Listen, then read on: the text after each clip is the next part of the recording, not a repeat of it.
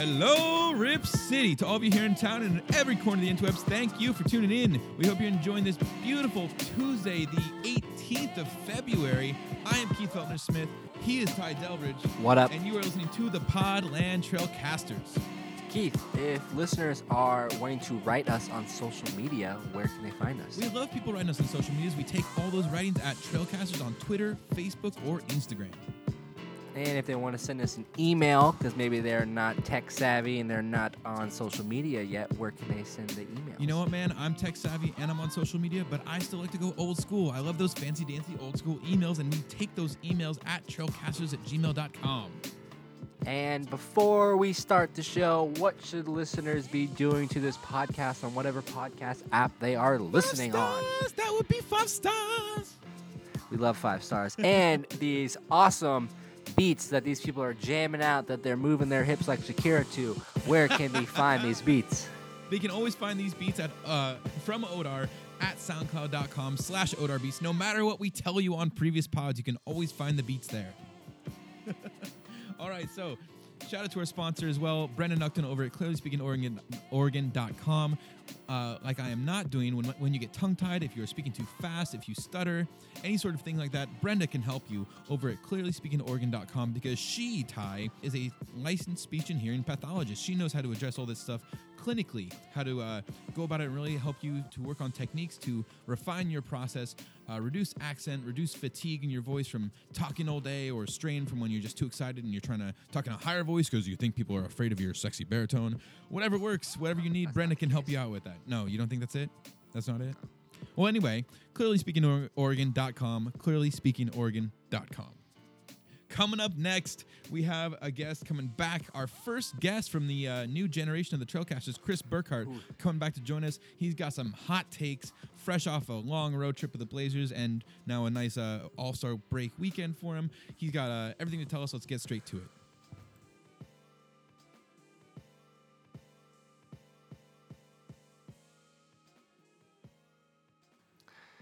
I have to figure out my video, so. Yeah, no video for Ty. I just get to look at Chris. I keep doing it. It keeps going red. I don't know what that is. That's odd. That's fun. That's me. Step up my numbers. Those rookie numbers. All right. Ready, set. He is the digital media. Not the. Are you the or A? You're A. Are you the head? Are you on what? I'm always a the. I don't care if there's 1 or 20 people. I am the. Okay, we'll go with it then. Okay. He is the digital media reporter and a cameraman at NBC Sports Northwest, as well as just a good all-around great guy and some of the strongest goatee game that I've seen in a long time. Ladies and gentlemen, welcome back to the show, Chris Burkhardt, the first guest as well of the next generation here on Trailcasters. So making his return. I think Skype told me it's been 4 months since you were on here, man. You've been away. You've been away too long. I haven't been away. He's a busy guy. Invited. That's different. Oh, hey, look, I think I invited you. You can blame Keith once. for that. You were on a road trip at some point, I think, when I invited you, or at least I thought of inviting you, and then I realized, the Blazers are on the road, so Chris isn't even going to be in town here. That's probably I feel like at least when I see you around the office, I'm like, I could have him on the show. He's available. He's around. He's surely not busy with anything else in life if he comes into work and I see him in person. Yeah, that's the only reason I recommended you for the job was to get more invites onto the podcast. So come on now, help me help you, right? All right. Yeah, okay, that's fair. We'll step it up. We'll do more than once every 4 months. No, we're good. We'll be better than that, Keith. But hey, speaking of road trips, though, we had 2 games before this weekend's All-Star break that I don't really even want to go into that much. The New Orleans game and the game in Memphis. The basketball itself from the Blazers, not that exciting unless either of you want to throw back to something that seems so long ago. I'm not super concerned, but Chris... Ty, were you going to say something? Hey, look at that. We've got Ty on camera now. Yay. He showed up. I got it fixed. Yay. You're not just There a voice behind a curtain. Sorry, I just interrupted you. No, you're good. All right. Well, hey, we've got video, but do you want to add anything about the games, or are you just joining the visual conversation here? I was just joining the visual conversation. But yeah, besides the games, Chris, like I said a minute ago, you've been out on the road with the team for how many years now? How many years have you been traveling with the team? Gosh, I think I've been traveling now for about 4 years. So I'm sure you've seen a lot of amazing road trip events, some amazing scenes that no one would believe. But in particular, I heard from Jamie Hudson on this last trip that I think it was between New Orleans and Memphis. Is that right? Something happened where you guys ended up taking a bit of a road trip instead of the normal travel patterns. Can you tell us any more of the details on that? Yeah, road trip is right. Usually, yes, I'm on the road with the Blazers, but that's in the airports, right? And traveling through the air, nice and easy. But that wasn't the case getting to Memphis from New Orleans. So what happened was Jamie and I had an 8 o'clock flight, so we left our hotel about 6 o'clock, running on fumes because we worked till about 2 o'clock in the morning anyway.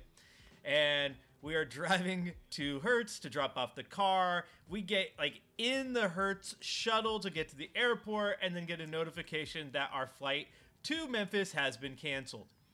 We're like, okay, well, at least we're at the airport. We can fix this. We'll figure it out. Then they're like, okay, we've already rebooked you. We've booked you on one that leaves New Orleans at 5 o'clock. Well, I got to get to Memphis. I can't leave at 5 o'clock. So we canceled those. Like it would be leaving 5 that evening, so right before the game. Yeah, exactly. Exactly. So we canceled those flights, and I get on our travel booking system. I'm looking for a flight, and we find one from Delta. It is from New Orleans to Atlanta to Memphis. We're like, it will get us into Memphis about 3 o'clock. Jeez. Perfect. So I booked that flight. And then literally 2 minutes after I book it, it was going to leave at 9 o'clock, and it's set 7 o'clock in the morning now. 2 minutes after I book it, get a notification that says that flight has been delayed by 2 hours and is going to land in Atlanta 15 minutes after our connecting flight was supposed to leave. So I'm like, I can't risk this. I got to get to Memphis. And we're there. Jason Quick of The Athletic happens to be their former coworker of ours. He was on the same plane, too. He's like, y'all. Shout out. Yeah, y'all just want to just rent a car because that's our only option. And we're like, all right, let's Google Maps this. We're like, hey, 6-hour ride. Let's do it. It's our only option. So we go back to Hertz, get a car, get on the road. 6 hours driving through the middle of Mississippi to get to Memphis. Through one of the craziest rainstorms I've ever seen. I posted a video of it on Twitter. Everyone kept saying, I saw the video.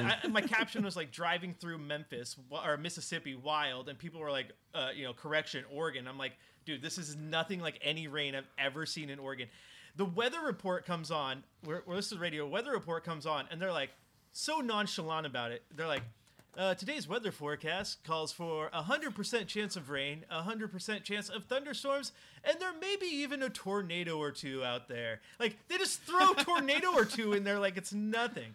So, yeah. No big deal. That means panic for me. Yeah, right? So we hit the rain. It's crazy. The wind is blowing. There's no tornado, but the wind is blowing. The car's going crazy. We finally get into Memphis. It's 3 o'clock. I walk up to the desk to check in, and they're like, oh, we don't have any rooms ready yet. I'm like, oh, lady, I'm on 4 hours of sleep. I've canceled 3 different airlines today. I had to drive 6+ hours to get here, and I'm here at the designated check-in time, and you're telling me my room's not ready? Well, I don't get this. I just want to take a nap and shower so I can go to the arena. They finally get my room ready at 3:45, so I run upstairs, take a quick shower, get dressed because I have to be at the arena at about 4:15. So that was the hard day of travel just to get you guys all that Blazer content. That's we appreciate it. That's amazing. No, I wanted to dig in on some of this though real quick. What is the deal with the rain? You're saying it was so different than up here, dude. Portland is obviously known for how wet it is up here. Was it that much just more rain? No, what was the difference? Heavy. I've never seen it rain so heavy. It is coming down literal buckets of rain. It was like standing under a waterfall. The windshield wiper is trying to get the rain off, and it's only halfway up the window, and it's already covered, and you can't see anything. I've just never seen that much rain falling at one time. It was wild. If anyone has not seen the Twitter video you posted, it should definitely be checked out. It is crazy. And I understand the comparison. People up here want to say, oh, no, it's Portland and it's so wet up here. To be totally honest, though, if you do an easy, quick Google, the Southeast gets way more. It's generally wetter and generally rainier down there than I think we really give it credit for. Probably because a lot of the tropical storms, a lot of kind of the weather fronts that come through there. But yeah, the nonchalant mention of the tornadoes, I love that. That's a great detail on just what they are probably dealing with, and like you said, Ty, I'd be freaking out up here if I heard that. Oh, what? Yeah, it's a weather report up here where they're like, it's going to be overcast with a chance of rain.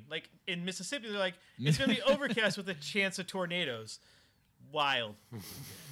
So how many times on like in the you said the 4 years traveling with the team, how many times has something like this happened where the flight has gotten canceled and suddenly you've just had to make do with whatever you could come up with, like a 3-person road trip across states like that? This is the first time that I have actually... No, this is the first time that I've said, screw it, the only option is to rent a car. Usually it's just like, okay, canceling flights, delaying, getting new flights. Because the only reason this one was so bad, Keith, is because it was a back-to-back. And not only was it a back-to-back, Memphis is easily one of the hardest cities in the NBA to get into. There's like no direct flights to that city from anywhere. Our original flight was a layover in Houston to get to Memphis, and then the one they rebooked us on was Atlanta. The one I rebooked was Atlanta. Everything is a layover to get there. So you get two, and New Orleans is a hard city to get to too. So you get 2 hard cities to get to, then you put them on a back-to-back. That's what screwed me. Now I've had games like I covered the MLS Cup that the Timbers were in Columbus. It took me 18 hours to get home the next day because of delayed flights, canceled flights, missed connections. Jeez. That's crazy. My boss, Peter Sokach, you know him, Keith, there at the office. He had a game a few years back when he was in New York, big snowstorm coming through, and he had to taxi into LaGuardia, which was like a $150 taxi ride. He got to LaGuardia, had his plane canceled. He had no idea what to do, so he taxied back to his hotel. And they didn't know whether he was going to go there or Detroit or Cleveland.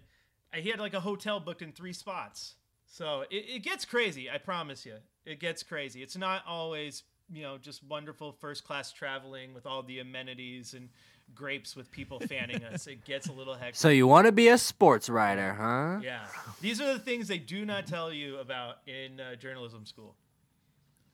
Well, and that's why I wanted to ask about it, because I mean, you've heard me. I say that to you all the time. I would love to check out that kind of the road life and just the there is this fantasy in a lot of our heads, especially I'm sure people that get into podcasting. This idea of I'd love to get that full professional position there where you're traveling with a team, you got to follow around for the full NBA season.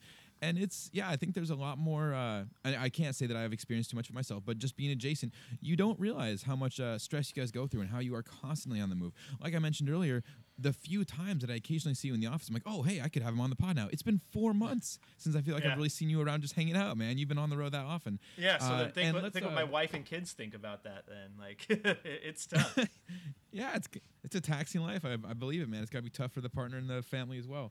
Now, after that game in Memphis, though, the Blazers get their break, so you get yours, right? You got to come home here and get all ready to settle in on the couch for watching all of All-Star Weekend, right? I'm sure you dug into all of these beautiful basketball festivities now that you have some time off. Yeah, absolutely, because that's what I wanted to do with a rare day off was watch basketball. I was trying to set you up to give me the finger on that one, but yeah, obviously the truth be told here. I'll give you the finger if you want. It's a podcast. People can't even see it, Keith. Come on. I can see it.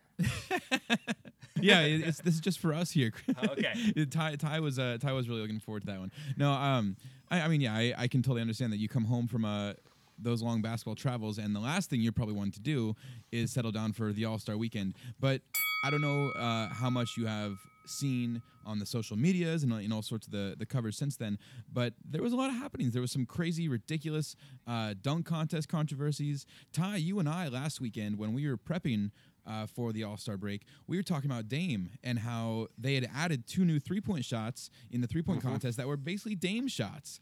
And we were putting bets on the line for how likely Dame was to win it, and lo and behold, Dame didn't even compete. Didn't make it to All-Star. Well, he did make it to All-Star Weekend, but not to the events itself. Hey, well, kudos Sadly. to Dame for being such a professional that he wanted to make sure all those other competitors in the three-point competition had a chance. So he just bowed out. Yeah. That's the type of player. That's just leadership, Keith. That's all that is. He's a real gentleman. He's a really nice guy to just kind of let them have a chance. Give Devin Booker his spot as well, which Devin Booker obviously appreciated. Respect to him. But yeah, man, I guess. Ty, I don't know. Do you feel like touching on the ridiculous dunk contest? Yeah, we can touch on it if you want. I mean, I don't really have a whole lot to say about the three-point contest other than that Dame wasn't in it. It was cool. Buddy Hield took it down. And honestly, the thing... Yeah, I always enjoy the 3-point contest. I almost like that more than the dunk contest. I have in the past, the last couple of years, liked it more than 3-point, or I've liked 3-point more. Yeah, I think this year was fun. I didn't know really like how well I would like the new changes of that new ball, and I also didn't know that. I thought like maybe like it was a rack back there. Like I didn't know it was just one like shot. Mountain Dew ball. Yeah, which was cool, and I actually really like it. And I put some money on Buddy Hield to actually win that thing. I had him and Duncan Robinson just in case I had those two. And with Duncan not doing good, I had Buddy Hield. So I cashed out a little bit on that. But I would have taken Dame, though. He would have smoked that competition. Yeah, that's what we were saying last week for too. What about you, Chris? I love the 3-point competition. I think it's fun. It's intriguing. I think it's cool because it's something I can go do. Like I can go to the gym and I can just start jacking up threes and feel cool and count how many I do. Yeah. I think the dunk contest is dead. Like it is so boring. There's no dunks that we haven't seen. Yeah, you got to find a way to fix it. Yeah. And the annoying part is how come you can find like a dozen people to do a 3-point competition, but you put 4 people in the dunk contest? 4?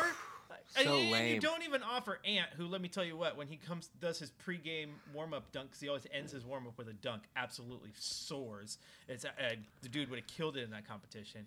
But yeah, to only put 4, and it's not even guys that like a lot of people want to see. Like I think it's cool Pat Connaughton was in it, but like what is like the overall national impact of people wanting to see Pat Connaughton in the 3-point contest? No. And the same goes for Ant. Like how many people want to see Ant in the 3-point contest outside of Portland? You got to be fair. But when you put guys like how many people want to see Dwight Howard do this, man? Dwight Howard is ridiculous. To see him get in there, I don't understand what. Like you said, if there's only 4 people dunking, why does Dwight Howard go? He was absolutely horrible. Yeah, and you want to talk about like adding some intrigue? You guys are in Chicago, like Nate Robinson, like right there. How is oh my God, how is Kryptonite not in there? Like put Vince Carter in there just for and giggles. Who cares? Like no one's there to watch guys jump out of the gym because guess what? We've seen that. Do something that's actually going to entertain me, and I think that'd be wonderful. But another guy jumping over Taco Fall, he jumped right over Taco Fall. Yeah, Taco Fall bent his head. He rubbed his across Taco Fall's head. That's basically what he did. Taco Fall's head alone is 3 feet tall. So as soon as he bent his head down, he was only dunking over someone who was 6 feet tall anyway. Well, okay, forget the Taco Fall dunk, though. The other one that Aaron Gordon did before that, though, off the side of the backboard where he's catching it with his, 360 windmill, crazy. Essentially. That was incredible. And honestly, I don't know if we've seen a dunk like that before, at least in an NBA dunk contest. That is honestly what you brought up, too, Chris, as far as what is relatable. We can all relate to a 3-point contest because we all shoot threes. Mm-hmm. Not all of us are out there dunking like this. And if you are really into dunks, you can go and look up dunk contests that are not NBA dunk contests, and they blow this stuff out of the water. Better. It's insane what these guys are doing that are not NBA players. I got to say, though, Aaron Gordon, probably the best NBA dunker in history. Like, what he can do is something because he has the size and the ability to kind of get some of these moves going. What I generally feel is I enjoy watching smaller dudes dunk. Nate Robinson, Ant, all these other guys, it's more explosive to watch the small guys versus a Dwight Howard or something like that. But Aaron Gordon has got the size and the muscle and the explosiveness, still having the ability to do some of these things like the air chair that we saw against Zach LaVine a couple years back, right? I like watching him dunk. I like watching Derrick Jones Jr. dunk as well. What I don't like watching is these judges that seem to have no real credentials for dunks, no real analytics. Actors in there. Yeah, you have actors, and then you have teammates. You have a teammate of Derrick Jones Jr. giving him a better score to win it out over Aaron Gordon in the end, and that was a whole dumb controversy. It's stupid. I don't want to spend too much time on this because I think we all agree it's broke. We do need to spend something. I don't think that Gordon's the best dunker. Thank you. You don't? For those of you listening on the podcast, not on video, because that's what we're filming on, you would notice I took my glasses off because I was just I was just dumbfounded that this guy thinks Aaron Gordon's the best dunker of all time. I was like, guys, like... No, I didn't say of all time. I said he's one of the best dunkers in NBA history. You basically did. Okay, what? He's not even in the same conversation as guys like a Dominique Wilkins, a guy like... Sean Kemp is one of just the... You want to talk about a big guy who can dunk. Vince Carter, the dunk contest has not been the same since the Vince Carter between the leg... that changed the world. and Vince it's never Carter's been the same. amazing. He was one of the best dunkers of all time. You had Clyde here. Half man, Jordan half in his amazing, prime. actually. LeBron James. Nice LeBron James' in-game dunk the other day is one of the best dunks you're ever going to see. And if LeBron James does not get to be considered one of the best dunkers until he is down to do some of these dunk contests. In-game dunking is entirely different from doing something off the side of a backboard, a 360. Yeah, window. but what he does in game is what some people do in the dunk contest. No, Yeah. LeBron is amazing. No, yeah, in an open floor, like I agree. What he does in the game is fantastic. But any dude can throw that down if he's not any dude. Any of these big time dunkers in the NBA can throw down At what he's doing 35. there. At 35, no. Let's see him. Actually, he's been doing it since he's 15. Listen, what I would love to see is, like you mentioned, Vince Carter versus Aaron Gordon. That would be a dunk show that I want to see, man. Those are two larger dudes, but they are explosive. They have moves for it. Carter's also 42 years old. LeBron James. So yeah, so let's get that up there and tell me that he's better. If LeBron James did the dunk contest right now, he would destroy people. He would just. I would love to see it, man. He just has too much to lose. Exactly. Is that really all it is? That. You think He they're can't, afraid of because let's say he does a 360 dunk, and people were like, okay, and then he's like, that was cool, and then some people were like, that's a 9 or that's a 10, or he doesn't, or let's say he misses one of the dunks, and then he's now a two dunker. Like, he just has too much to lose for his rep to do it now. But okay, so is there anything this, we can do? We can debate I this mean, all day long. the obvious question: what could you do to fix it to get dudes like LeBron? Add more dunkers. You gotta add more dunkers, and you gotta maybe put some more like incentives on it, like they did with the All-Star game. Maybe make it for charity, or maybe put like $100,000 on it, or do something like they did with the Mountain Dew Powerball. You get one dunk that's worth 100 points, and also you gotta get off the 50s. You gotta move it to 100. You so need now real that judges. people can get 50s or 75s, because now when I think with our 50s, it's kind of ridiculous. Like there was like 13 50s handed out, Right. and then so then what's a 50? Because I remember back in the day, like 2012, 11, 10, whatever, it was pretty hard to get a 50. It should be hard to get a 50. It should be hard to get a perfect score, but I agree So with move you. it up to 100 and add more people and maybe put some more incentives in it, and I think you're good. But I think some players just don't want to do it because I just think there's too much to lose. I think they've seen the hate on it over time. And then now I think we've even seen guys like Ja Morant on Twitter saying like he's never going to do it. Yeah. And he's already a rookie, and like he'd be so fun to do it, but like he said he's not going to do it. Or Aaron Gordon talking about how he'll never do it again. He's been kind of cheated out of the win twice, in his opinion, and I kind of agree with him, whether you guys think he's a good dunker or not. But yeah, man, it's I think there's the dunk contest is losing steam no matter how much they try to hype it up. What do you prefer of the three? I guess you both said 3-point contest over dunk contest. Do you throw skills challenge in there at all? Does that hold any weight to you? Is that fun to watch? No. I don't. Yeah, I enjoy it. I enjoy it. It's not bad. It's not great. It's not bad. I think it's gotten better. They've made it better. It's the last couple basically seasons. whoever makes the 3-point shot first. Right. I mean, If you are good enough enough to be in the NBA, you should be able to do a weave in and out dribble That drill. obstacle You should be is able really to pass easy. a ball. Right. Like it's right. They should change the course throughout it. That'd be do, nice do to something see. so Yeah, they're just like not they're just jogging through it. So it's just like you're watching a guy literally do like a little quick warm up drill, and you're packing an arena for that. Like seriously, everyone is in that arena for the 3-point competition. It's the only thing that has any intrigue. Like So what do you do to make the skills challenge more intriguing? Like how do you, can you make it a more complicated? Get rid of it. Say it again. Get rid of it. Get rid of it. Dude. Here. Get rid of the skill competition. Get rid of the dunk competition because that's boring.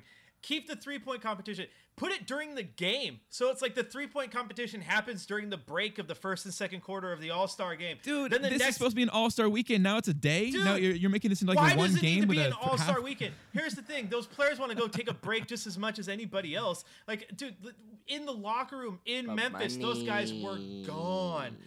They were gone. Grayson Allen was behind me in the TSA pre-line at the airport because guess what? For the first time all year, those players aren't traveling charter. They got to book their own flights. But Grayson Allen was on the flights at 6 a.m. to go vacation. Like, these guys want to get out of town. They don't want All-Star weekend. If you want to do some stuff on Saturday night, do those things. Have your Dame Dollar performances. Have some other stuff go on. Yeah. But like, the skill competition, boring. Dunk contest it's far outlived its lifespan unless you do something to it. Like, it needs a defibrillator, like a boot clear. It needs to do something. But at least the 3-point competition's good. We can add horse or something. Dude, add horse would be awesome. Yeah, we talked about this last I think week. horse would be Do that. sweet. That'd be more fun. Horse would be sweet, and I am a huge fan of this. I have tweeted it out like every single year. Just go old school. Bring back MTV style jock jams. Like, do you guys remember jock jams? Thank you. Yes. You have like, oh, I love it. You have the 25-foot hoop that's worth 50 points, the random 10-point spots, Yep. like Yeah. the 5-minute increments where there's a ball that every shot's worth double, like just random stuff. That would be so intriguing. And then you don't have to do this whole like, oh, they have to compete hard thing, because no, you're literally having fun and putting on a show. Dude, yeah, give me some slam ball. Like, you don't even have to Speaking have of NBA that, players. though, Get some slam I ball. think we should move on to the game real quick. Okay, let's move to the game. Since then we have stuck on these skill competitions. When we all have three said they don't really matter, but we spent a good amount of time talking Well, about you two said it. must- I they want the must skills matter challenge to be better, but It's true. I think the game, though, so I watched it, and I was actually pretty intrigued with all the new changes. What about you guys? I don't know if Chris watched it. Keith, did you watch it? I watched it. I was in on it. The whole format change where they basically made, if anyone needs a review on this, they took each quarter and divided up individually. So you had the first quarter counted as its own game, second quarter, third quarter the same. In each of those quarters, the winner had a charity linked to them, and I think it was $100,000 that was given to a charity for the win of each quarter.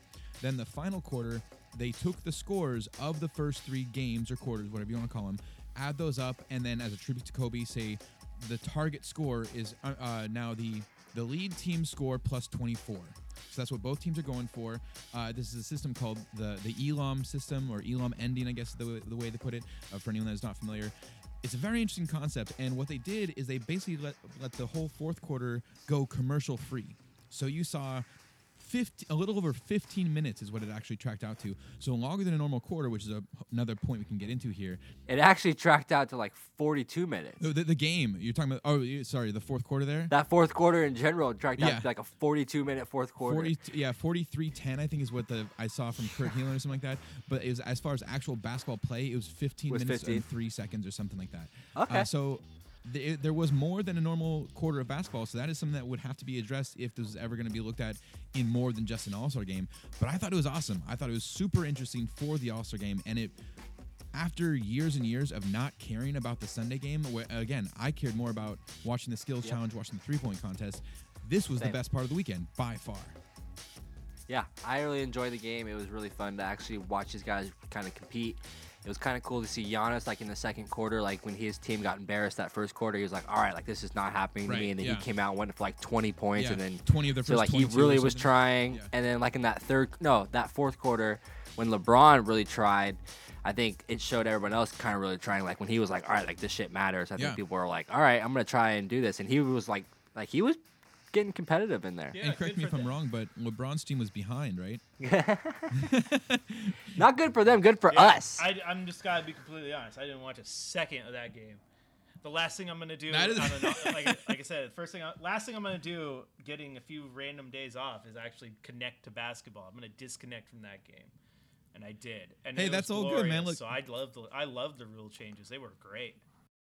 I love that positivity, Chris.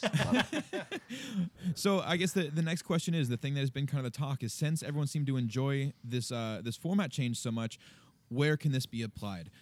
Some people have jumped straight into saying, put this in the NBA. Take the fourth quarter of the NBA and use this ELOM ending thing. Now, obviously, like we said, if you did this for a full quarter, you end up with probably generally going to be a longer quarter. On one hand, advertisers might like that because you're not going to go commercial free in NBA games. On the other hand, this whole idea of load management, resting players, not having them be overly tired, especially at the end of games, kind of goes contrary to all of that. I've heard other suggestions, just to lay out some other options for you guys. I've heard other suggestions about other examples where they've gone ELOM ending only once a foul has been called in the final 4 minutes. So they will play the first 8 minutes of a quarter as usual, and then once a foul gets called, then they go for this kind of target score and play that way. This is one step away from ELOM ending only after a foul was called in the final 4 minutes when the internal temperature of the arena is above 65 degrees and there's more than 18,000 people still in attendance. Like, this is stupid. Like, why are we trying to change things that aren't broke? Like, the current NBA system, the current NBA game isn't broke. The All-Star game was broke, so changing that makes sense. But trying to get it into the regular season and changing that stuff, that is dumb. The best way, you're talking about load management, could it help this? No, the best way load management is to knock a couple games off the schedule, get rid of these dumb travel back-to-backs, just some of these ridiculous things like Like, why does Portland have to travel all the way across the country to play the New York Knicks, and then like a month later have to travel back across the country to play the Brooklyn Nets? Like, why can't we schedule those teams on the same damn road trip? That would help eliminate some of these injuries and these fatigue and this constant travel. Like, and canceled flights. Yes, absolutely, which you don't get when you're the team who gets to charter. You lucky. Just lucky group of talented people. I love them. The reason they're bringing this up, the reason they bring up the Elam ending as an option, is I think the idea where the whole idea of NBA ratings being down this year, and besides some of it being streamers and people cutting the cord, a lot of it could be, theoretically, the idea that people are losing interest when so many games are ending with just a stream of free throws and the intentional fouls in the final 2 minutes to send a bad shooter to the free throw line.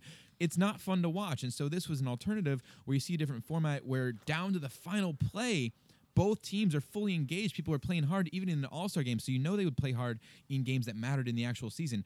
I'm not saying it's not fun to watch in football when a team's up 20 and they just run, third down, punt it, and then their team throws incomplete pass, and then it's back to their team and they run it. But we still get people tuning in. This is the thing that annoys me about this. Is you want to talk about ratings being down, and sure, I get that. Maybe traditional TV ratings are down, but go to Summer League, y'all. Where that thing is selling out for a week and a half straight, for people watching games being played by rosters that have 1, 2, maybe 3 guys who are going to make an NBA roster. Yeah. Nothing else but a Rookies bunch of guys who are going to go to the G League or have to play overseas. But they're selling out there because there's interest. I don't understand why. You already have a giant fan base. They love you to the end of time, no matter what. So now we start to try to change things to get the casual fan. Like, getting the casual fan is not worth losing that hardcore fan. And I just don't get that. Like, if someone wants to get like your opinion on something, like Keith is like, hey, Twitter people, tell me what you think about the podcast. And you get 100 responses, and 99 of them say they're all great, but one of them say, hey, your podcast could be a little bit shorter. It needs to feature more Timbers talk in it too. And all of a sudden you start adding Timbers talk to your Blazer podcast because the 1 out of the 99 said you need to change. Why? Why are you changing for that tiny percentage that might get him to watch more and a couple of his friends, but it doesn't really enhance your product at all? It doesn't. So why? You kind of mentioned it though. You said it yourself though. The casual fan is not 1 out of 100. The casual fan is the majority out of 100. Like even the serious fans that are engaged, I don't even know if you're going to lose all of them just by doing some of this. No, they're a casual fan already. If I'm a casual fan and I'm just again, dumb word, casually watching, I've already made my decision as to whether I'm going to be a hardcore basketball guy or not. I'm just a casual guy. So any changes you were going to get might get me to watch a few more games for the next couple of weeks, but then you're going to lose my interest because I'm just a casual fan. If you are a casual fan, you're just kind of always a casual fan. And then if that changes, it was nothing about the game that changed. It was just the way you approached watching it.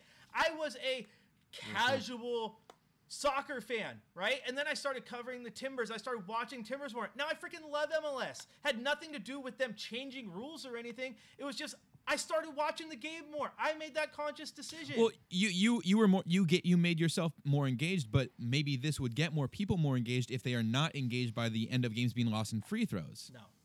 Like if people are having trouble engaging with the end of NBA games, if there's any truth to the idea that ratings are down, it's not just stream cutters. If you have to start changing rules and changing the way the games are played to get other people in to come watch, Keith, then they aren't fans of that game. They're out here looking for a different game to begin with. Like, if you like the rules of the XFL and you want those applied to the NFL, no, you're not an NFL fan who wants those rules. You're an XFL fan. Go watch the XFL. Like, at some point, you're changing the game so much just to get the fan. It doesn't make sense. Now, there are rules that make sense. Like when you bring in Hack-a-Shack rules, that makes sense because not casual fan hated what was going on. Hardcore NBA fan hated what was going on. NBA players hated what was going on. Just hacking the worst free throw player and just watching DeAndre Jordan and Shaquille O'Neal shoot free throws for the last 20 minutes of a game. That makes sense because you are making the game itself better and you're not worrying about really rating at that point. But just changing the game to change the game is just stupid because I can get a couple extra viewers and I already make billions of dollars. I just don't get it. You're a fan or you're not.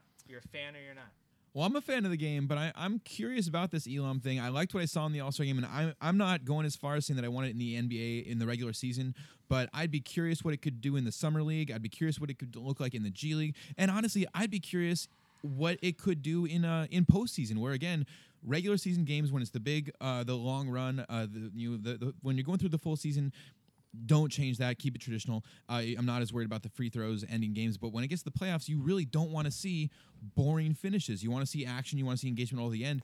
If Elam helped that, I'd be curious to see what it looked like.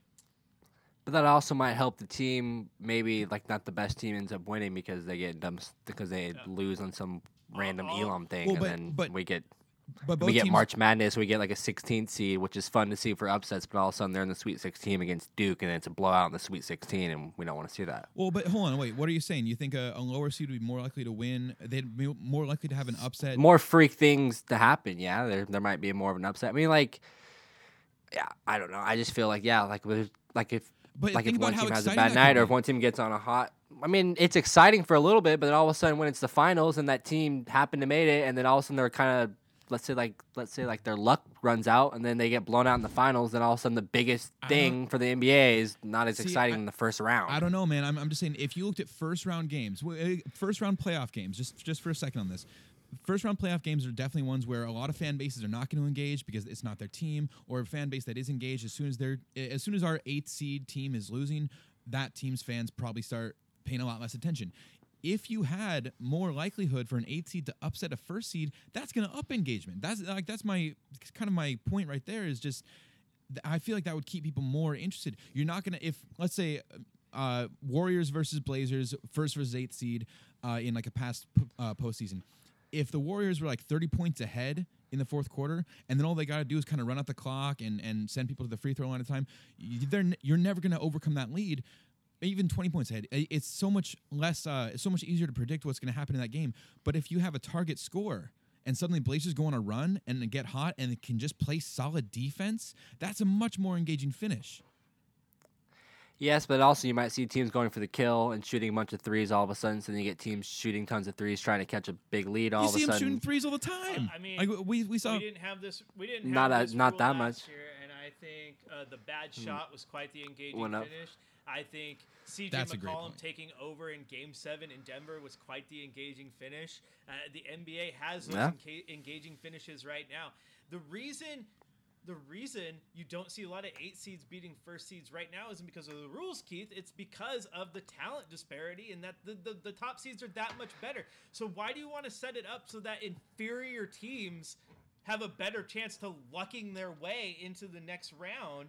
No, I want to see the best teams play the best teams. Like if Portland makes the playoffs this year as an 8 seed and then makes another crazy ass run to the Western Conference Finals, they go to the finals. You have this crazy story of this team that nobody gave a chance. They beat this team in a 7-game series. Then they beat this team. Then they beat this team. But you change the rules so that you give them more chances. And now you don't have that story anymore. Like, well, yeah, they made it. But I don't know about that. No, yeah, they made it.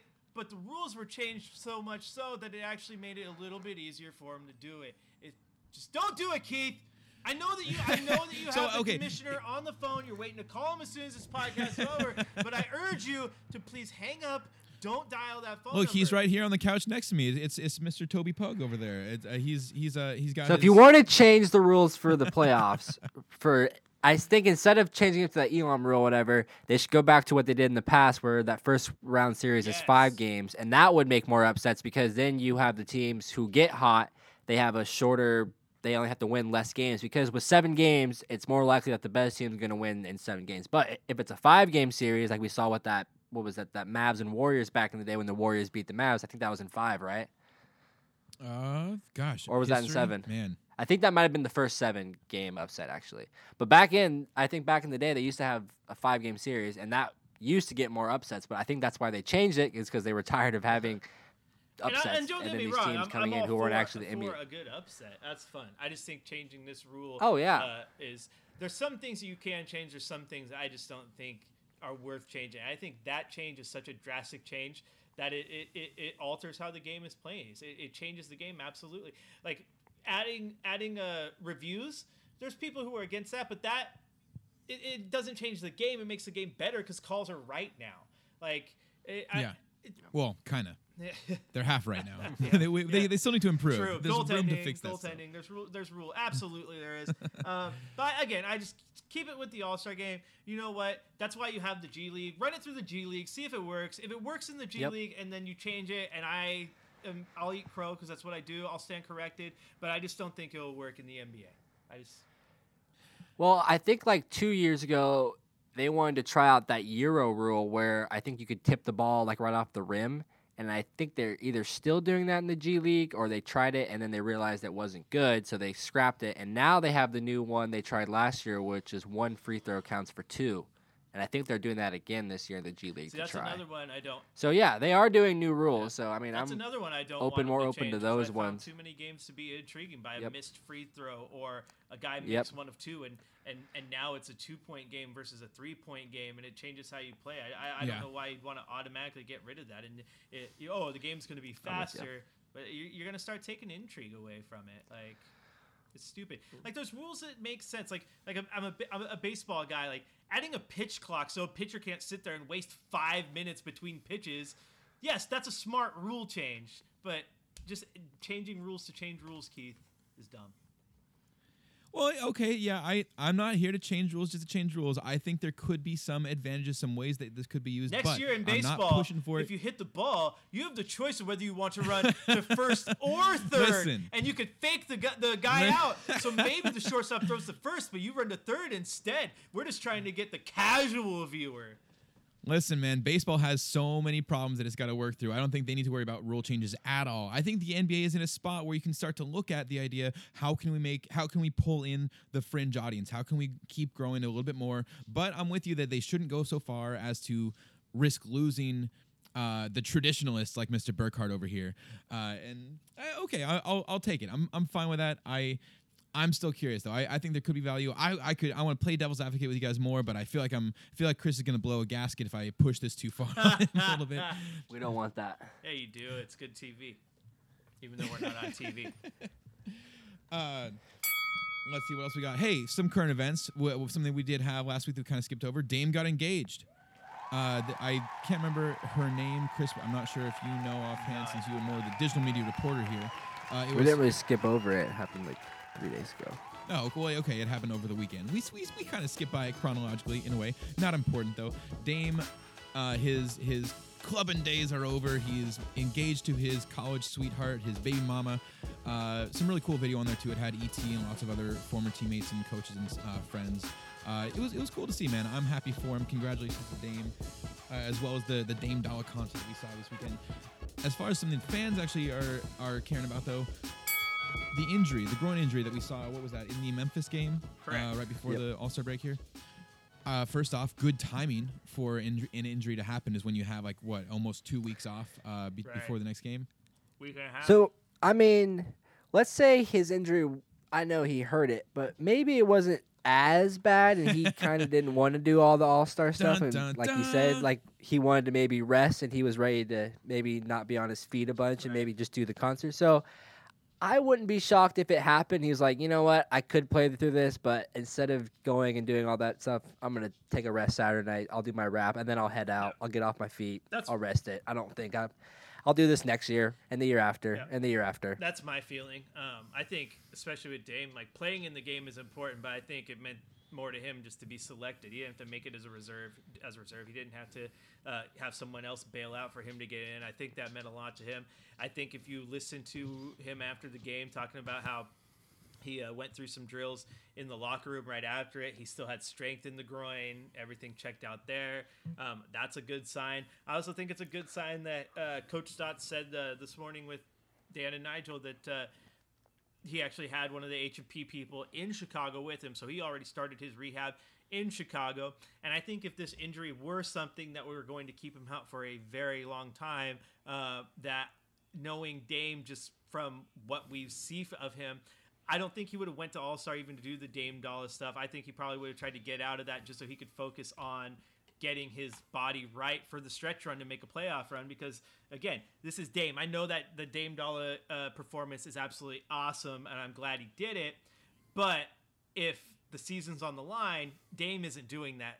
And I think you can all agree with that because we know the type of player Damian Lillard is. So the fact that he went to Chicago, everything checked out, he started his rehab there. He was going to get reevaluated either today or tomorrow at the practice facility.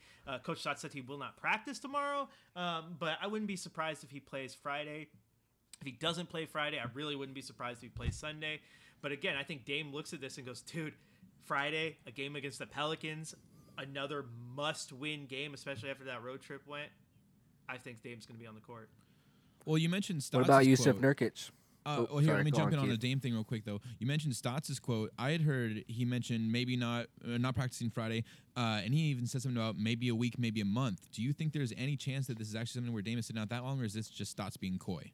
I think it's coach speak, and I think it's true. It is a groin. You don't know. I think it's more of him saying, "Hey, you don't know. It could be a week. It could be a month. We'll find out when he gets reevaluated." But if you judge just by how Dame has acted, and also the fact that Dame is part superhuman and tends to come back quicker from these injuries than anybody, I think he comes back because this is a guy who wants to make the playoffs. He doesn't want to fall short. He wants to make the playoffs, and he knows that to do that, he has to be on the court. And Stotts has been in Florida, so like he's not really paying attention to Dame. Or I'm sure he is, but like knowing Stotts, he's gonna play it like I've been in Florida just doing my thing. He's been in Chicago doing him. I won't know until I get back, and I'm not a trainer, so. Well, Ty, what were you gonna ask about Nurkic? I already mentioned Nurk. Because we were talking about Dame being back on the court around then because of injury, but I know for a while we've been speculating that these would be the 3 days or these 3 games right after the All-Star break might be when we see Yusuf Nurkic, but that was before he suffered the calf strain. And I don't know how serious that is or if we know and if that's going to set the timetable back now. And I might hit my March 1st Yusuf Nurkic return date. That's right. That's We've what got you that think. over-under bet on March 1st. You took the. That's what I said at the beginning of this season. And then I think we had, I think it was, Yeah, who Danny. was It was Danny. Shout out to Danny. We had Moran. Danny, and then we had someone else on who also mentioned that he thought, or he had heard or thought that'd be the 3 games. I can't Was it remember. Bodmer? Was it maybe Michael Bodmer that mentioned Nope, that? it was before that. Bleacher Report. Bleacher Report. I don't remember. Who knows? Sean Hyken. Oh, Hyken. Hey, shout out to Sean Hyken. I think March Sean. 1st. Yeah, Sean had said I something. still think March 1st is a good number. I mean, what's that? That's 5 games, I think, between now and then. You got New Orleans. There's a game Sunday. Do we have a game? You have a game Tuesday, then you hit the road. So yeah, it's 5-6 games. I think that's a good number. I do think he's coming back though. I think there's people who are starting to question that the calf strain worried him. The calf strain does not bother me in the slightest. It was on the opposite leg, and I'm not saying that's why it doesn't bother me. It's just knowing the body. That should have been expected. The first time you get on the court, that opposite side of the body is going to be taking over for the other side that has atrophied and is not used to this. So that other side of the body is going to try to take over and compensate, and in doing so, you might get a minor tweak. I think it may have held him out for a few days. They haven't said that he's been practicing, but you never know that he might be. But just by the way he's progressing, the way he's running, right after they said he had the calf strain, you saw him walking back in the locker room on the bench and all that stuff. I think he's going to be back fairly quickly. I still think March 1st is a great number. I would take the over because I think the best way to bring him back would be right after that 3-game road trip if he's available. So you hit Indy, you hit Atlanta, you hit Orlando, and then you come back and bring him back at home. So I think that's what we're looking at. This is all gut feeling, so don't quote me. This is not. I mean, you can quote me. I said it, but this isn't. Oh, you are quoted. It's the receipts are in the pod. This isn't insider info. This is just from what I've seen of Nurk, what my gut tells me, what I know of the human body, being a personal trainer before. Like I think he's coming back right around that time frame. Well, let me just actually, you, Chris, real here right quick and just say your gut feeling is definitely insider info. Okay, that's my bad joke. Got that one in there. Oh, my Sweet. God. All right. Yeah, but what the hell? Feel better. I'm just going to roast myself before anyone else does. But I also joined Ty over here in the losing category, saying there's no way Scal is going to get more than 100 minutes. So, that's right. We took the L. We took the big L on that one. Hey, go Scal. Oh, I miss Scal already. My little BCR. I miss him. That was rough. Real quick back, though, on the use of Nurkic topic, I think if the Blazers would have won those last 2 games before the All-Star break, I think we might have seen him come off this All-Star break more of a winning these games. Obviously, like I think these games are must-wins, but not as much momentum. I feel like they would have had more momentum. Like I feel like they would have tried to bring him back like with the fans, and then like all of a sudden like come off a 2-game winning streak. You have Nurkic back. Let's do this. Now it's kind of like let's maybe win some games and bring him back now. So yeah, I think the thing is, though, I think the time. I think the Blazers are weird like that. Yeah, maybe the timetable gets pushed up if the Blazers win a couple games here and they get right back in the hunt. But I think if they drop their next 6 games and there's no way they're making the playoffs. No, this is all hypothetical. They drop their next 6. There's no way they're making the playoffs.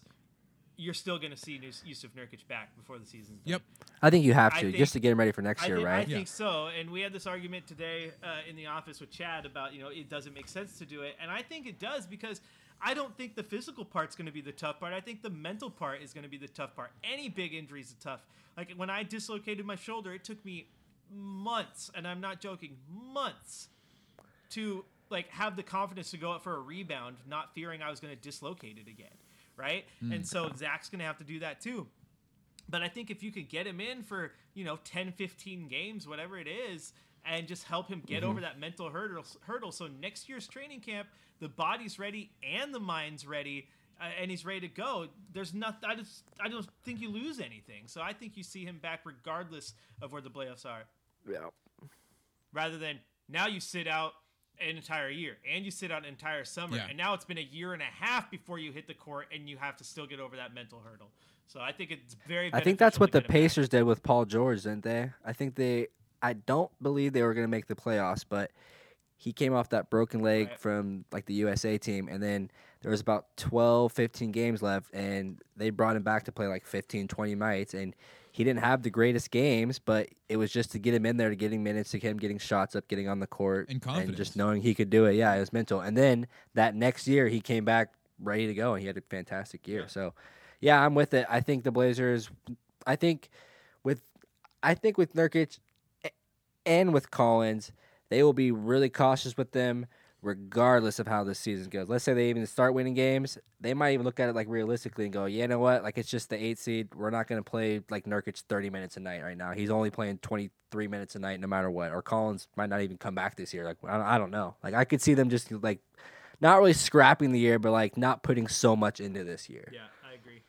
Yeah, I think that's definitely the turning point. We're right at that fork in the road, I guess, as far as if they had won those games going into the All-Star break, and if they could win some of these now, then yeah, maybe they are still pushing for it, and you can follow Dame, who's going to be pushing no matter what, like you said. But yeah, I don't really have a whole lot of hope. I feel like too many things would have to fall into place just perfectly for it to work out that way. And I do think if we start to see that Nurk and even Zach are being brought along more slowly, that probably should tell you, as a fan in general, that Blazers are, at least the front office side of the Blazers, are pushing that much less as far as actually trying to get towards the playoffs. You both are saying, though, that we are. Would you put us in the 8th seed still, or you think it's less and less likely we make it? I was pretty confident for a while that I thought their skill with Lillard would just, I think that would just like push them in it. But now watching this New Orleans squad, they are scrappy, talented, and they might really want it. And they're deep. So I think it's going to be tough with them. I think they could catch Memphis, and I think they could get in front of them just with Dame and this team. But I think that New Orleans squad is going to be tough. Hey, and being at both those games, Ty, Memphis is for real too, man.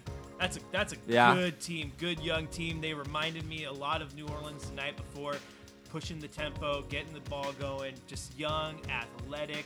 Valanciunas is just that goon that you like. Just a passion to make the playoffs. Yeah, like they want to get in there no matter what. They want that respect. Hey, can we touch on that real fast from that game in Memphis? Valanciunas versus Whiteside. Whiteside at the end of the game goes up, dunks, and kind of comes down, throws some arms on Valanciunas. They've been bumping and going the whole way, whole game, giving each other some grief.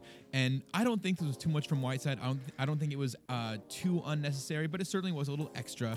And Valanciunas almost like fakes to throw the ball at him, and Whiteside then flexes. Chris, where did you stand on that? Like, you were there at the game. I loved it. Was it? You loved it? Okay, thank you. So you're not blaming Whiteside for this. You're not holding this against him. I loved both of it. Like, Whiteside wasn't going to let Valanciunas have his way with him, and then Valanciunas wasn't going to be punked. I loved it. Thank you. I loved good, it. Like, good. I'm glad to hear that. I've heard so many people talking trash about how, Whiteside needs to stop it, and Whiteside stepping where, like, people saying basically because he had a poor game so far that he shouldn't be talking trash, that he shouldn't be kind of trying to do this. I feel like this is the kind of game you want to see from him, where he's engaged physically and he's, like, fighting for his position. I loved it. Hey, he did have a pretty bad game, but it happens. People have bad games. I just love the fact that Valanciunas didn't let him punk him, and that kind of pissed Whiteside off a little bit. But you need a player like that. I liked it, and Whiteside's gritty too. I think Portland fans should like that. You want that guy who's going to get up in someone's face and get a little gritty when you need it. I mean, for as much as people loved him, do you forget that, like, Arvydas Sabonis would not hesitate to go piss a guy off and get in his face? Like, you like to see that. So yeah, I loved the whole moment. It was quite interesting to see that.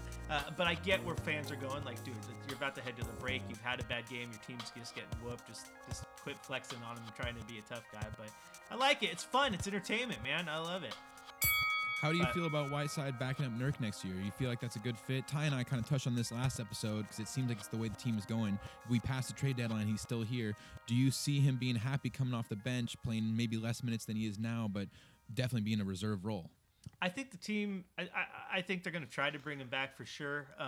I think Bobby Marks had a good tweet about how with the way the deadline went, no one really unloaded a lot of space, so it's going to be the summer of the mid-level exception, right? And so, and Portland's going to have a little bit to spend there in that, so they're going to be a player, and if they can convince Whiteside that that's the best spot for him, then absolutely I could see him back. Whiteside wants his minutes, and you look at Nurk playing, it's not like Nurk's getting 40 minutes a night. The way they could balance that out between Whiteside and Nurkic, I mean, they could each be getting their 25 minutes a night, which is what they're getting in a starting role, right? So I think he could do that. I think of the two of them, it would be Whiteside that would have to be relegated to the bench. I don't think there's anyone out there who's going to argue, and if they are, I think they're a little off their rocker, that Whiteside is a better center than Jusuf Nurkic. There are things that he does better than Jusuf Nurkic. That's absolutely. But just all around fit and the way they play the game, Nurkic is the starting center for this team. Do I think they can get him? Yeah, I do. I think there's something to be said about enjoying where you're at, being in the locker room and having a comfort zone, people around you that you like playing with. And it all depends on the player, right? But look at Rodney Hood. I mean, Rodney Hood took a legit pay cut. Like, there were teams offering $3-4 million more, and he took less money to come play at a team where he finally found his comfort zone. And I think Whiteside is kind of similar. He's found a team that found value in him. He has a really good relationship with Dame, and Dame kind of does that with everybody, right? So I could definitely see it. I think the more interesting one, honestly, is what happens with Carmelo Anthony. Carmelo Anthony has made the comments about how he could see himself retiring here. He likes it here. That's a fact. Do they have the money? He's a guy that if they did bring him back, most certainly would be a bench guy. They're not going to bring him back to relegate Zach Collins back to the bench. And they're not. He just doesn't have the athleticism on the defensive end to play the small forward spot anymore. So he'd be a backup 4. Can he come back? I don't think he would, because he wants to go be. He still thinks he has it in him and wants to go be the guy. But my selling point to Carmelo would be, dude, come be my backup 4. You've seen how the bench is playing this year. I still can't rely on Anthony to go out and ball every single night. I can't rely on Trent to be giving me 20 points a night. I don't have backups anywhere else. If you're my backup 4, you're legit my 6th man. A guy who can come in with my second unit, still play 30 minutes a night, and be my go-to scorer with the second guys. You're still going to get your 20 shots. You're still going to get your 15, 20 points. Come on, let's make one final run. So I think that is more interesting than Whiteside. Yeah, I like it. I have a few thoughts on it. I'm pretty bullish on the fact that I think that those two can play together, and I think they can even possibly even see the court at the same time, because I think Nurkic's ability on offense to kind of space the court would maybe be kind of intriguing, and I don't put it past Terry Stotts to try it. We've seen him in the past try bigs with each other, and I could see him playing Whiteside and Nurkic together. I would be curious to see if Whiteside would be fine coming off the bench, if he would be fine being on this team when he is no longer getting as much love and attention because he is the new guy and he is the guy replacing Nurkic and he is the guy kind of stepping in when we have Nurkic back and he realizes how loved Yusuf Nurkic is around here. So I wonder that stuff. And then I wonder for the Blazers, like $9 million or $10 million for a guy who's coming off the bench. Do you do that?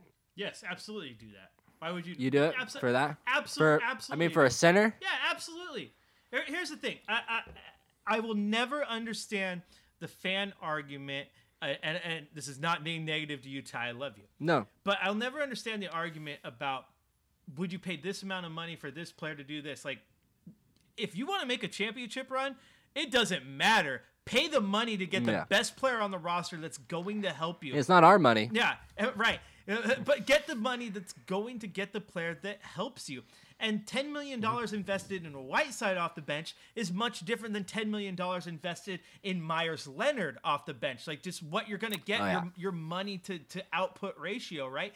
And so if that's the fair market value for him, and you're paying him fair market value to be a bench guy, absolutely you go do it. There's players out there that are worth that type of money, and I really don't think $10 million for a key contributor off your bench is that much of a worry. It's when you're paying $17 to a guy off your bench who's not even like a big contributor or giving you the points that you need. It's when you're paying $10 million to a guy to be your 13th man. That's when it's a pain. But $10 million for a guy to be your 6th or 7th guy is totally, totally worth it, in my opinion. I'm with you.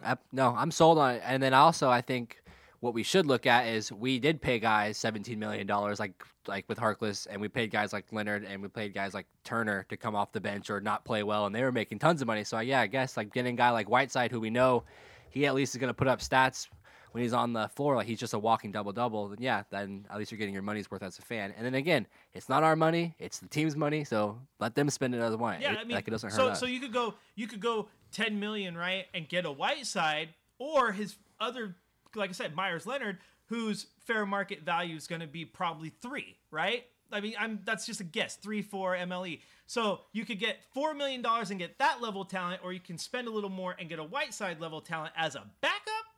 I mean, I don't think the answer should be that tough, really. I want to get the guy that can play. No.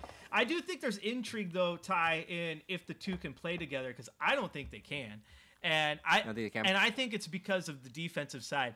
I think you can play 2 7-footers when one of those 7-footers is Zach Collins, because Zach Collins can get from the paint and close out space to the 3-point line so quickly. Mobility.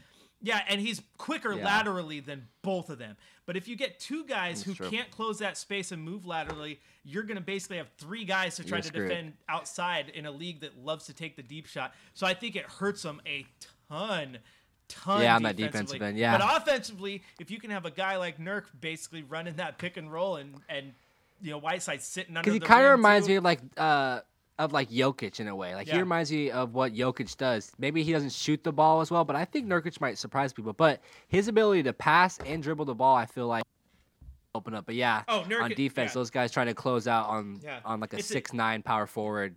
They get blown by. It's an easy comparison because they played together, but the Jokic and Nurkic comparison is very real. Nurkic changes the offense because of the way he can pass that ball. Like he doesn't have to be a pick and then roll. Like he can pick with the ball in his hand and then distribute it from there, which is, I mean, it's Sabonis-esque. I remember seeing that as a kid. So it changes the offense drastically with him versus Whiteside. Yeah, we've never seen Nurkic run an offense like what we see from Jokic in Denver. But without a doubt, Nurkic is one of the better passing big men in the NBA, I'd say right now. He's one of the better bigs in the NBA. I think people are going to forget about that. And then I think next year he's going to remind the NBA that I'm one of the top 5, 6, 7, 7 here's the thing.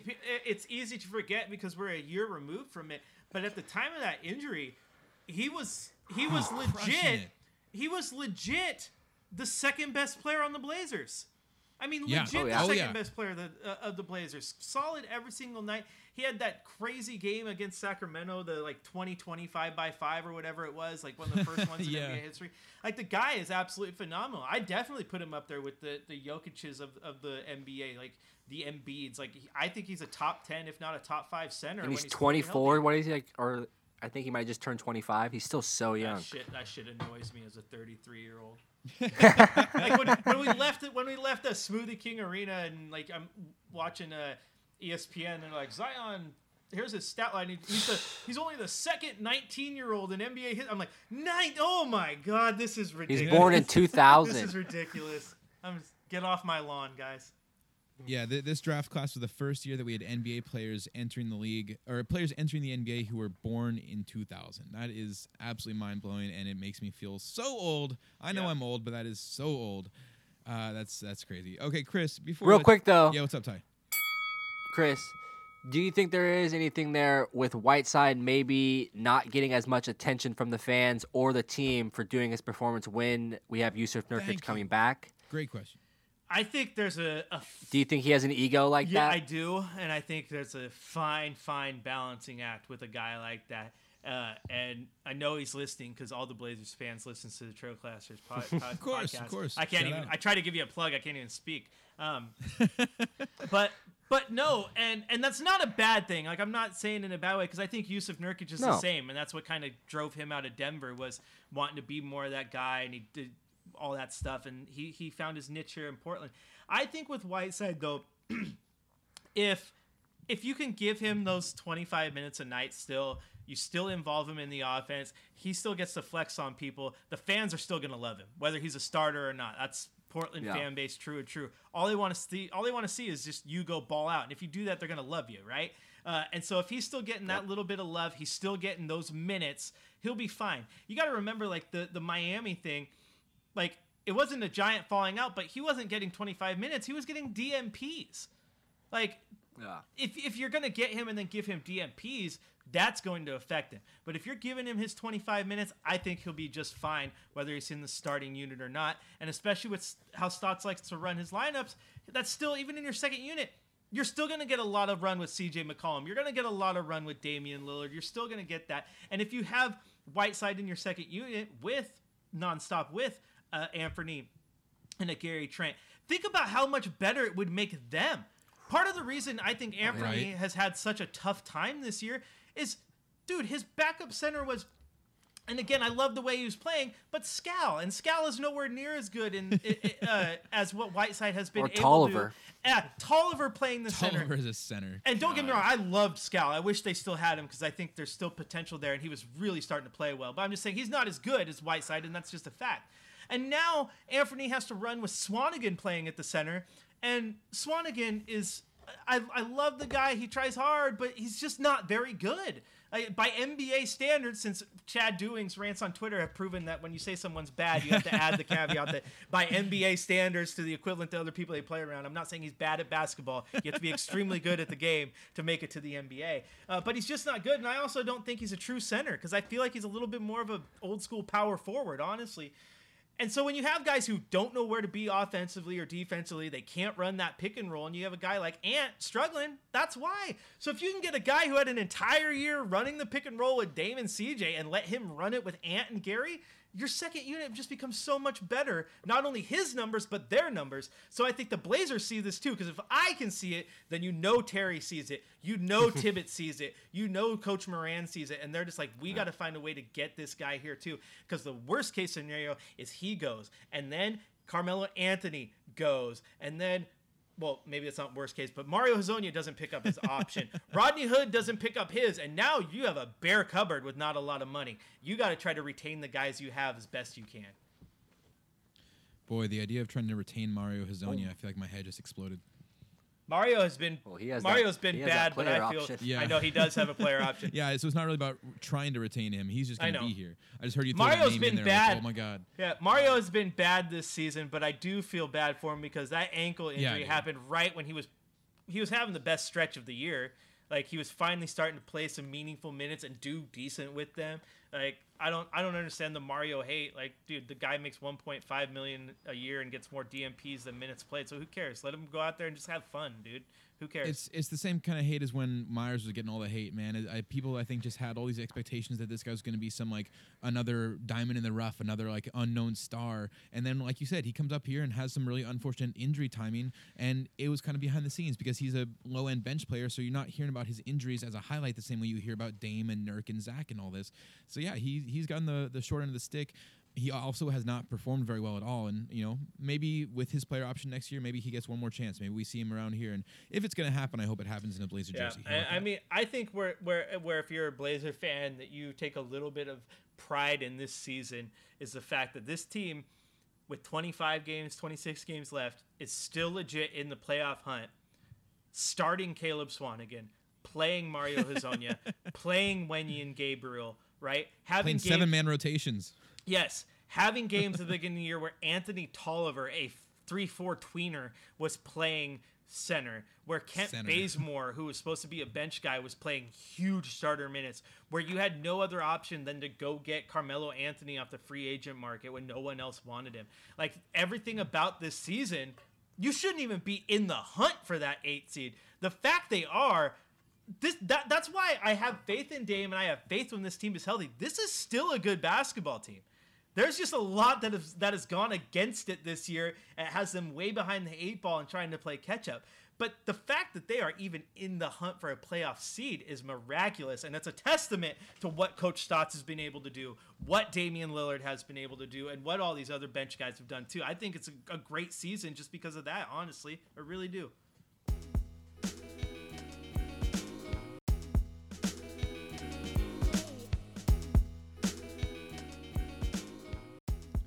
All right, let's forget all the theoretical real basketball and let's talk about theoretical fake basketball for a second. The Trailcasters Fantasy League, because we have not 1, not 2, but 3 of our owners here today, since Chris is the captain, the owner, the manager of Greg Oden's Raven, who is 7-9 in the. So you were tied for 5th place in the Western Conference of the TC Fantasy League, with the same record as Ty over here, 7th. I need to get over to the. I need to hop over to the West then. Oh, you just got to be that 5th. You just got to be more like the How Could You Be Mo Harkless up there in 2nd place in the East, 2nd place in the strongest conference. Thank you.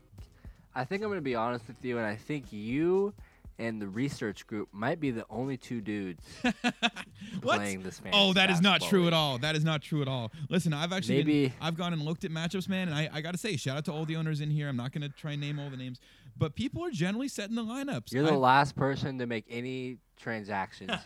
Well, you have made the most transactions. Well, that's just my style of play, man. I use that waiver wire. You research group.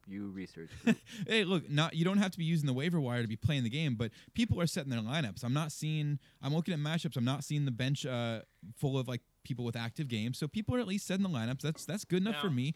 Look, and with a 20-team league, there's not a whole lot of people you can pull on from the waiver wire. So unless you're an absolute waiver wire master like myself and Sheed's research group over there, I don't know what you guys are going to do. Well, I started out pretty good, but then the ESPN fantasy app / ESPN's website took a giant on me, and for some reason, no, this is a real story. For some reason, I lost access to my free. It wouldn't let me sign in. Like every time I'd sign in, it didn't say there was a wrong password to be like, oh, we have an error right now and you can't sign in.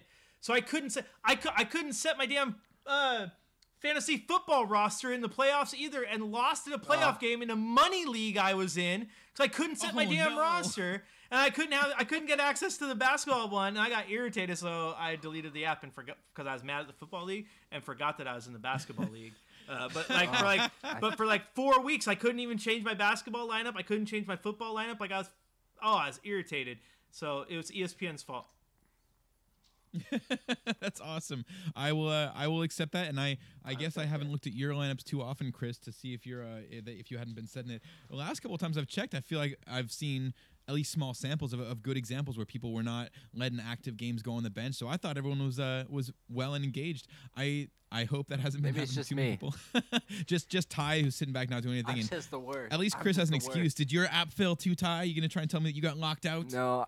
I drafted Kyrie Irving like an idiot, and he decided to skip this season with a shoulder injury. So, dude, what happened to him now, man? So he came back, and what's he doing now? He re-aggravated his shoulder, and then he re-aggravated it again. So I think he's just waiting until KD comes back. But anyway, the Stotts Tots team 7-9. We aren't looking too hot. Well, listen, it's all right. Neither of you guys need to be too ashamed because Brandon Geiger down there with Babbitt's Bad Habits, he is still 0-for. He is 0-16 so far in the season. I feel bad for the dude at this name like point. that. You deserve it. Yo, come on. Babbitt could get one win in all of his bad habits. Dude, Luke Babbitt was one of the scariest people I've ever met. Wait, scary how?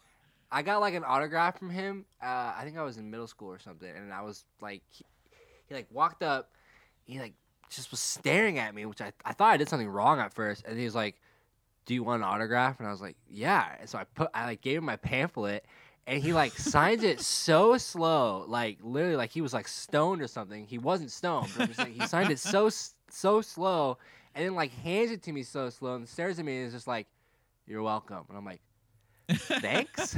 Sound like a zombie. And he was just no, like he had no emotion, and he just like he just like walked to the back of the locker room like just like it was nothing. I was like, "What is happening?" That's amazing. I remember it so vividly. I never really met Babbitt. Did you have any close-ups with Babbitt? Can you confirm that he's a zombie, Chris? No, I never met him. Never met him. Ah, it was before your 4-year time. Before my time. Well, that's fair. But anyway, let's move on. Okay, let's do it. So we've got one game of basketball this week since it's the short week. We're recording here on a Tuesday, and we'll be back this weekend. So what is the game? We've got a game against the Pelicans coming up here. New Orleans Pelicans. No word if we will have Damian Lillard. No word if we will have Yusuf Nurkic. This game is at home, 7:30 this Friday. No Can't word on those drop it. players, like you said, Ty. So how I'll much go that on a change limb your and line? I'll go on a limb and say Lillard plays. Okay. And I'll set the line at Blazers -2. -2. That's so close. I think bettors love New Orleans. Oh, Yeah. that's fair. Okay, so you're taking that into. What do you think, Blazer Chris? vibe. Would you put money on Blazers at 2? Blazers. Where you at? Yeah, I'd put money on Blazers winning by double digits. They're gonna have a good game. Blazer. Oh, really? Yeah. So here comes They can't more lose. this, I like it. more this insider information from Chris's gut. We have he's saying double-digit victory. Okay. Yeah, I've had some internal conversations with Josh Tiven in recent weeks, and I'm just confident. I'm confident that the Blazers Shout are out gonna to win our this game. favorite ref. Hey! Dude, is he seriously reffing that game again? No, I don't know. I just wanted to drop a Josh Okay. Tiven in there. You Hey, scared me for a second. Man. let the man live. People make mistakes. It sucks, but Oh yeah, no, for sure. Twitterverse I goes was- and roasts him like the guy's not a real person. Like, geez, come on, y'all are savage. Oh man, yeah. Well, that was okay. You know what? We ranted about that horrible goaltending call. It or no wasn't call his 2 fault. The weeks ago. NBA review process is stupid. Moving on. That is 100% right. You nailed it. It is not the ref's fault. The NBA needs to what? Change the rules. Like I've been pumping for all night tonight, talking about changing the rules in the NBA. But Yeah, no, you no, want to change Chris, dumb it's- rules, okay? You want to change dumb ones. Like, I want to make the game better. I want Speaking the of game changing to be the rules best it can after- be, whatever that takes. after an hour and a half on this podcast, I've decided that the best way to change the skill competition and the dunk competition is to make the dunk competition the last station on the skill competition. So you have to start out and you have to do the weave, Fine. then you have to do a little jump shot, then you got to do the pass, and you got to do whatever, and then you got to end with a dunk, and whoever does it the fastest moves on. That's interesting. I like it. Second that. I like that. Oh boy, man. Yeah. Okay, well we're gonna have to come back to that. And Chris, obviously we'll have to have you on here more than once every 4 months. It sounds like all of us are on that line for Blazers -2. Sorry, I kind of skipped over you, Ty. Are you taking that line? I assume you're taking that line. The line. I'll take it. Taking the cool. line, he Well, made the line. Come on. I take it. I made it. Well, here before we go, let's get a prop bet Rolling too. with it. What else can we do besides the line for the game? Let's see. Over/under on total assists between New Orleans and the Blazers. Blazers being one of the worst assist teams per game. And New Orleans up there on the other end of that spectrum. What do you want to put the over/under at for total assists in the game? Oh man, I'll put it 20. Wait, combined? Yeah, combined. Both teams. Combined total number of assists. What do you think? Chris, any idea? Come up with the most random things, Keith. I tell you. It's going to be a good one, man. This is going to be a good 50 number. assists, You think 50? I think that's high. 25 Under. each, maybe I'm taking the under. 45. We'll put it at 50 and we'll take the under. I like Yeah, that. I'm taking the under. And well, if we're all taking the under, let's adjust. Are we all saying under on 50? I think 45 is the over/under, and I'm taking the under. Let's do that. I'm going under. Ty, are you going over on 45? I'll take 46. Okay, it's at Yeah. 45 then. That'll be the line. All right. I wish he Chris, was a Vegas bookie. I'd make a ton of money. All Okay. Combined points over under 450. I'm taking the under. Sweet. I'm taking the under too. Well, listen, I'm just saying, if we were all on the under, we got to adjust the line. Ty is the one that saved us here. He's taking 46. I think we should set it more like 40. I don't think there's going to be even... I think 42. Nope. I think we'll have 43 No, assists. what's done is done. Quit trying to change it, Keith. What is with you Okay, just fine. trying to change things? Just let it be. Change it all. Make it a game better. Okay, 45 is the line. -2 for the Blazers. Chris, God, we really have potted for like an hour and a half already on this, man. Thank you for joining us. talk Once a every lot. 4 months. Let's make it once every 3. Let's get you back in here 3 months from now, or we'll see how that goes. That's after the season. It's got to be sooner than that. We'll see. Chris, you want to? You'll come back. You'll come back this weekend. We'll get you in again or something. Well, I'm not going to rope you into that. We'll talk. Okay, we'll do whatever you need me to do. On this Whatever you weekend. need me to No do. pressure. No pressure. We'll talk about it. Figure it out. My people will talk to your people. I'll leave a note on your desk at work. Yeah, we'll get you back in here. Word. Yeah.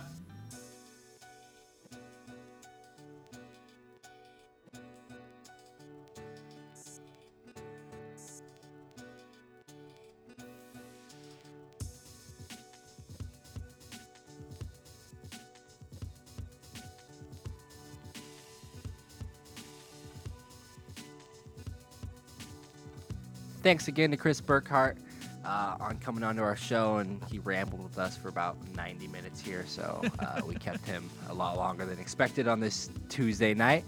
But Some hot Keith, takes, man. That was some good if stuff. people are wanting to find us on the social medias, or Chris, since we forgot to ask him, where can they find us? They can always find us at Trailcasters. They can find me at Rip City Keith. They can find you. What is it still at Ty Delbridge, or did you change that one now too? At Ty Delbridge. At Ty That's Delbridge. me. And they can find Chris. Shout out to him for being a wonderful guest at C Burkhardt NBCS. Yeah, dude, that was some fun stuff. Some great hot takes. I love that Chris brings the fire. And Always brings the fire. And of course, I just keep talking. So please, Ty, back to you. I was gonna say, and if people don't want to hit us on social media, if they want to stick with the fancy dancy emails, where can they send those emails? Send us those fancy dancy emails at trailcasters@gmail.com. And if whatever podcast app platform they are listening to us on, what should they be doing? Always love those 5 stars, my man. We love 5 stars. And these fantastic beats. Actually, Aha. they are not. These fantastic beats that these people are hearing, where can they find them? Well, they can indeed find them on SoundCloud.com/OdarBeats. We just had we refined our search engine process. There we go. So that is where you can find them. Yes, we can absolutely find those beats from Odar at SoundCloud.com/OdarBeats. They are there. We are just bad at searching for things, you and I, Ty, and that's okay. But if you want to search for things, let's say if you're using maybe a dictation method, like speaking into your phone, you can go and talk to Brenda over at clearlyspeakingoregon.com. Shout out to Brenda Nuckton. She's a licensed speech and hearing pathologist. She can help you with all of your speech and hearing needs. Give her a shout out at clearlyspeakingoregon.com. In closing, your honorable listeners, that's it. That's our show. Thank you, Ty, as always. Thank you to Odar for these fat beats. Thank you to our sponsor, Clearly Speaking. And thank you to Chris Burkhardt of NBC Sports Northwest for joining us today. And thank you, listeners, for a great listening. We hope you enjoy your Blazers, your Rip City basketball, and our latest episode. Thank you again. And please come back next week for the next edition of the Trailcasters.